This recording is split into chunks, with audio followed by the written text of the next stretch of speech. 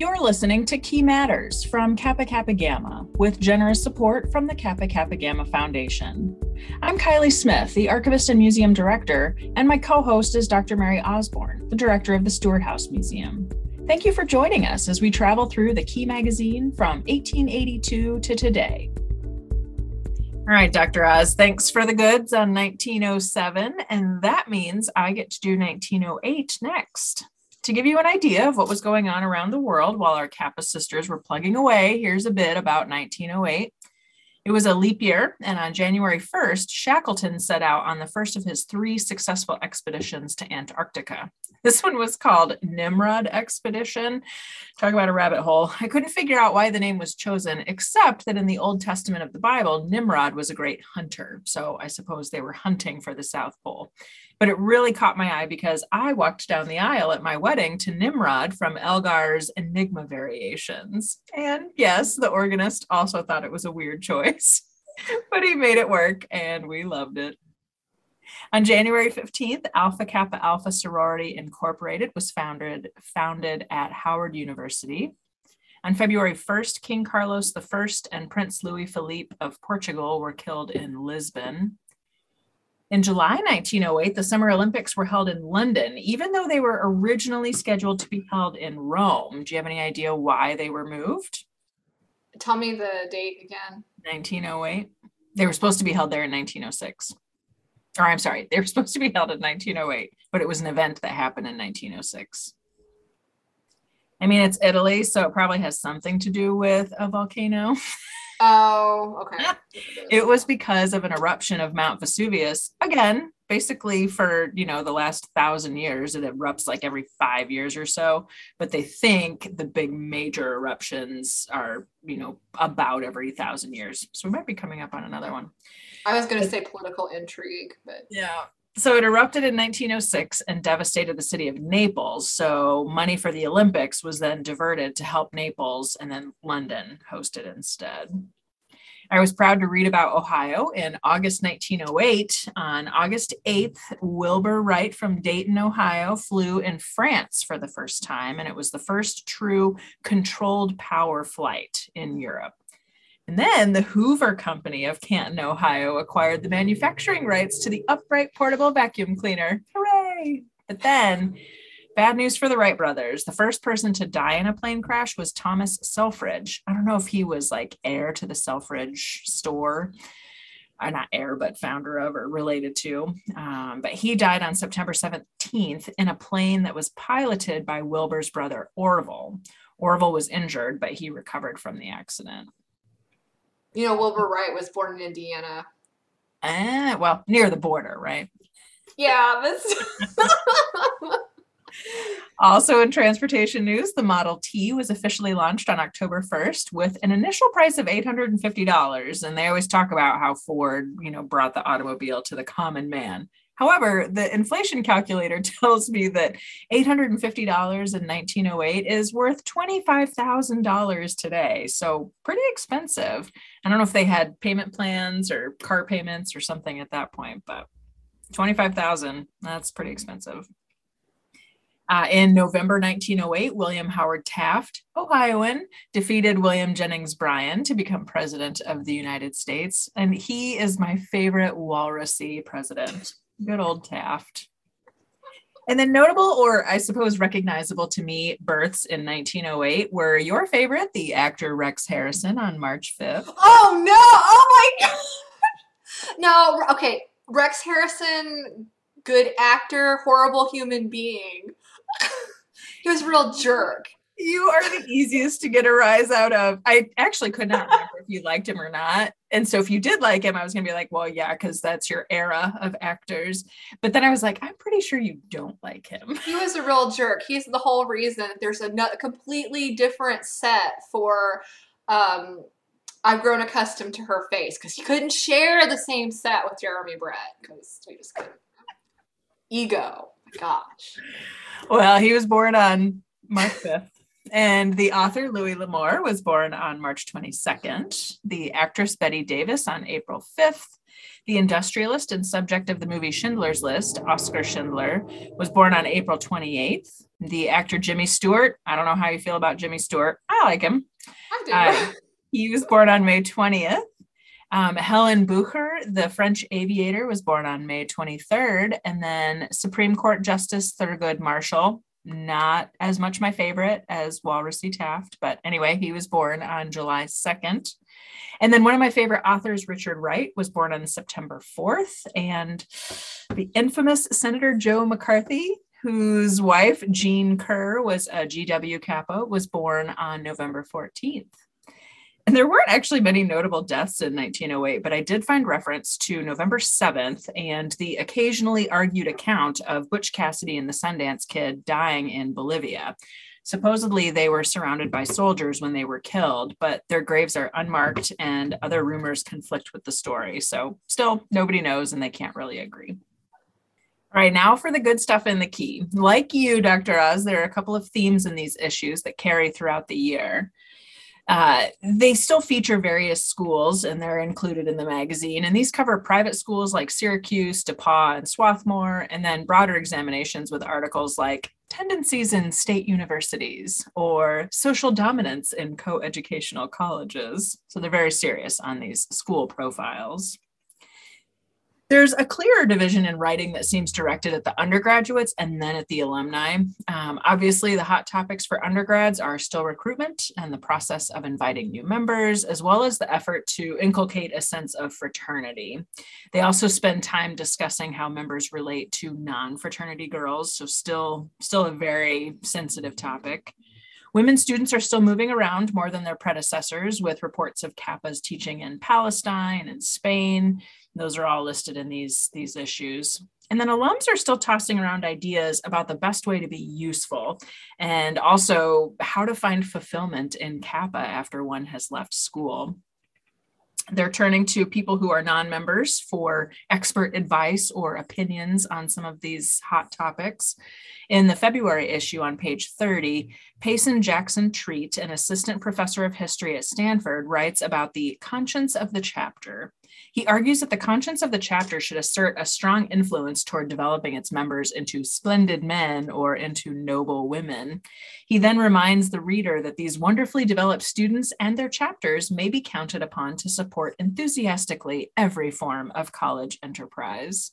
He offers examples of chapters who do not live up to these ideals, and as a sort of cautionary tale, he's telling them what not to do. This seems like a perfect example of getting someone else to wag their finger at the students. Maybe they'll listen to someone who's not so close. And remember, anti-fraternity sentiment is still hot and heavy at this time, and reading between the lines offers a message of, your position is tenuous, don't mess it up. In the December issue, a similar article was written by Della McCordle Palmer from Beta Gamma at Worcester on page 31.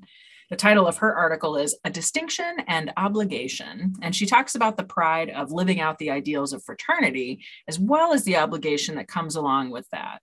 She writes, but what shall we say of one, of ourselves, who have this added privilege and power? Simply this, we have an additional obligation. We owe more. If in these years of our higher education, nothing has been withheld from us, if we have entered into the full circle of experiences rounded and complete, then we have a larger debt of service. And woe to us if we do not pay, not only because we shall fail in enriching others, but also because we shall greatly impoverish ourselves. So there's some heavy instruction to the membership. What's the old saying? With great power comes great responsibility. Yes. And then for the alumni stuff, looking at items concerning the alumni, in the February issue on page 34, Elmy Warner Mallory opens up the discussion about how alumni might remain connected to their chapters. So several write in with examples of round robin letters, annual reunions, newsletters. And then by the May issue on page 37, Catherine Wright from Beta Tau at Syracuse makes a compelling argument for maintaining fraternity enthusiasm throughout college in order to see the fraternity as a preparation for life. She writes that fraternity life soon teaches us unselfishness, but the lesson of thoughtfulness comes more slowly and laboriously. Thoughtfulness deals more with the small details than does unselfishness, and therefore is harder to learn. But after all, the little things count most, whichever side of the scale they are on, and so we must try to keep them in mind. And then while pondering the role of Kappa after college, further in the May issue on page 73, there's quite a lively discussion about alumni and their role at the upcoming convention. It's interesting that if an alumni association pays dues, votes upon a delegate, and then pays to send that delegate to convention, they will have the full privileges of convention, except a vote. So they can speak on the floor, they can participate in debate, but they can't actually vote. So it sounds to me a bit like the one house, one vote idea that was often discussed as women fought for suffrage. You can participate and discuss, but you don't actually get to exercise that discussion or that opinion. Naturally, I was excited to have a convention report this time. In the October issue on page 11, the business of convention is reviewed, and a notable change to the Constitution included adding the position of assistant registrar to the chapter. This is probably only funny to you and me, since now in 2021, the position of registrar has been eliminated on account of the duties being redundant to the work of headquarters and other chapter officers. They also talked about patenting or copywriting the design of our badge, and the overwhelming advice was that it would be inexpedient, not worth their while. And today I couldn't be more grateful that our designs are trademarked. So thank you, Claire Pierce, for eventually getting that done. It makes our job of recognizing counterfeit badges a little bit easier. And they also discussed moving to one official jeweler, and that was also put down pretty quickly. They talked about how it would eliminate competition, set up monopolies, and so on. However, almost 40 years later, I think it was 1948, they did officially decide on official jeweler. So just one to help kind of keep the mold of our badge safe. So I guess for most of these things, just wait 40 years. You might actually get something done. For the chapter letters, Gamma Rho at Allegheny's letter in the February issue was my favorite. On page 56, they write, "A pleasing feature of Christmas is our tree. This year, after our regular meeting, we were led to the room of one of the girls where Mrs. Potter Brown, our beloved skeleton, was hanging from the chandelier. She was lighted with small candles, and we could plainly see that she had a gift for each of her followers. After the gifts were distributed, a delicious spread followed. Then we sang Kappa songs." And that's when they end with a quick note about their plans for convention, which they'll host in the coming months. Ada chapter at Wisconsin's February letter was a close second as they described a cozy fall. They wrote, "Every Saturday afternoon, we girls have gathered around our open fire in the chapter room to sew, eat fudges, and plan for the Christmas that seemed so slow in coming and now has joined the happy memories of the past." So, I really need some fudge now. I'd like to ask chapters today if that's a typical Saturday afternoon for them. Sewing around the fire while eating fudge, not tailgating for football or something like that. In the alumni notes, I loved Cy's bit in the February issue about Margaret Loomis Stecker, who was appointed special agent of the Bureau of Labor in the Federal Department of Commerce and Labor for the national investigation of the employment of women and children. I think we've talked about this before, but essentially she is a federal agent tasked with investigating human trafficking. So in 1908, still cutting edge and still dealing with all of these societal ills. And I love that a Kappa had something to do with that. And, I don't often spend too much time on the exchanges since I miss the witty repartee between Minetta Taylor and the other editors in those early issues. But there were some funny tidbits that really are just thinly veiled criticism in these issues. In the February issue on page 84, the editors write, sort of in review, "The Lyre of Alpha Chi Omega has no prejudice against abbreviating the word fraternity. Even its editorial page speaks of frat meetings." And that's it. So I'm guessing our own editors at the time do, in fact, have a prejudice against abbreviating the word fraternity. And then about the trident of Delta, Delta, Delta, the editor of the trident had written about wishing all members would send little experiences and incidents unsolicited.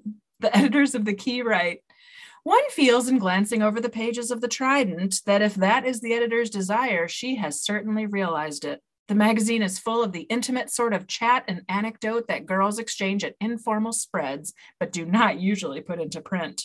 Jokes, details, personalities, all of those things that make the reader feel like an outsider at a family reunion. So, ouch, keep your informal spread chatter out of print, ladies.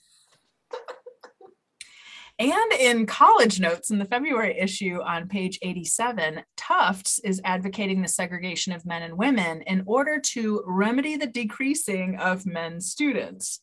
And then on the opposite side of the coin, Johns Hopkins removed the restriction against coeducation. Though, get this, women could be admitted to graduate classes at the option of the head of each department. So hopefully there's a progressive head if you wanted to attend Hopkins in 1908. Yeah, that sounds very similar to the way the German university system operated, because I think you remember when we were going through issues in which Kappas were like on exchange programs or just studying abroad, and they would send in a letter about their experiences. And I believe that one of the letters that described what it was like to take classes in Germany was that you could only be admitted if the professor in charge would, grant you permission. So, right. Well, like I said, hopefully it's a progressive professor who believes women can also be educated. And then check out this note on page 88 of the February issue. In case you were of the belief that fraternities and sororities invented hazing, they write, the students of New York University have discovered in trial by jury a substitute for hazing.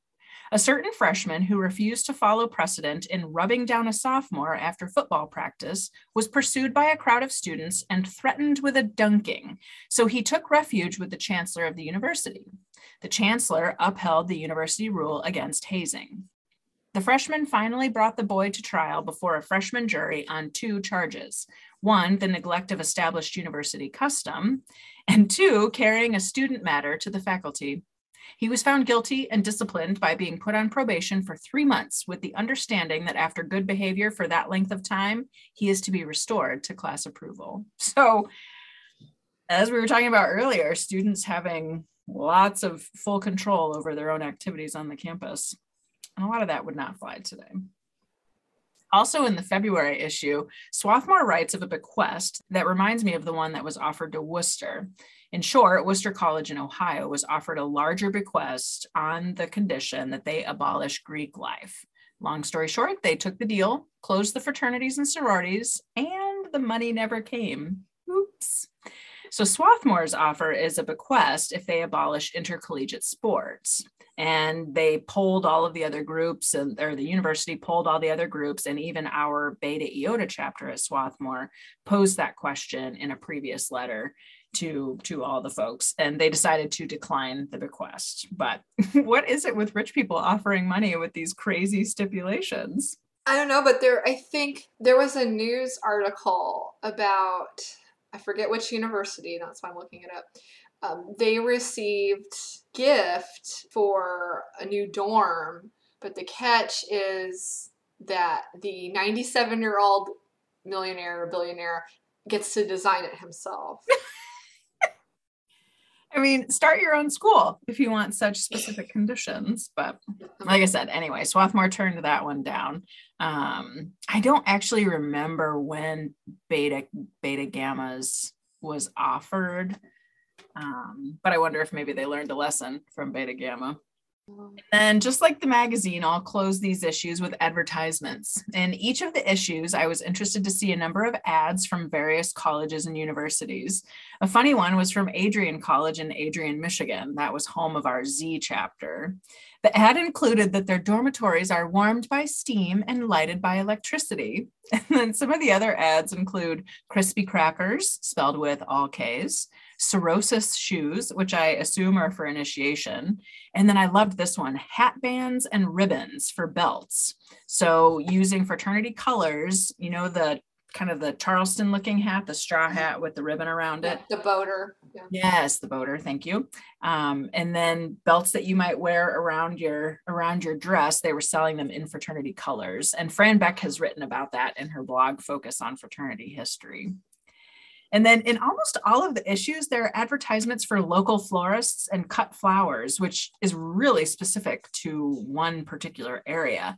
So that's kind of seems to me a big gamble to advertise in Kappa's magazine, knowing that the larger readership will never be able to patronize your business. It's not like you can call and have flowers delivered elsewhere. It's not Teleflora yet. So. All right, I better stop here since I mentioned to you earlier, 1908 wasn't that interesting, and this is already getting a little too long. So thank you for joining me, Oz, and for your review of 1907, and for listening to 1908. And you know the drill. That's all the news to know in the Key magazine, and it matters.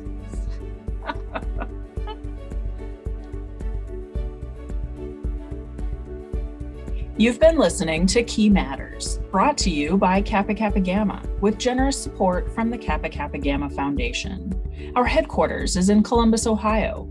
Our house museum, the Stewart House, is in Monmouth, Illinois.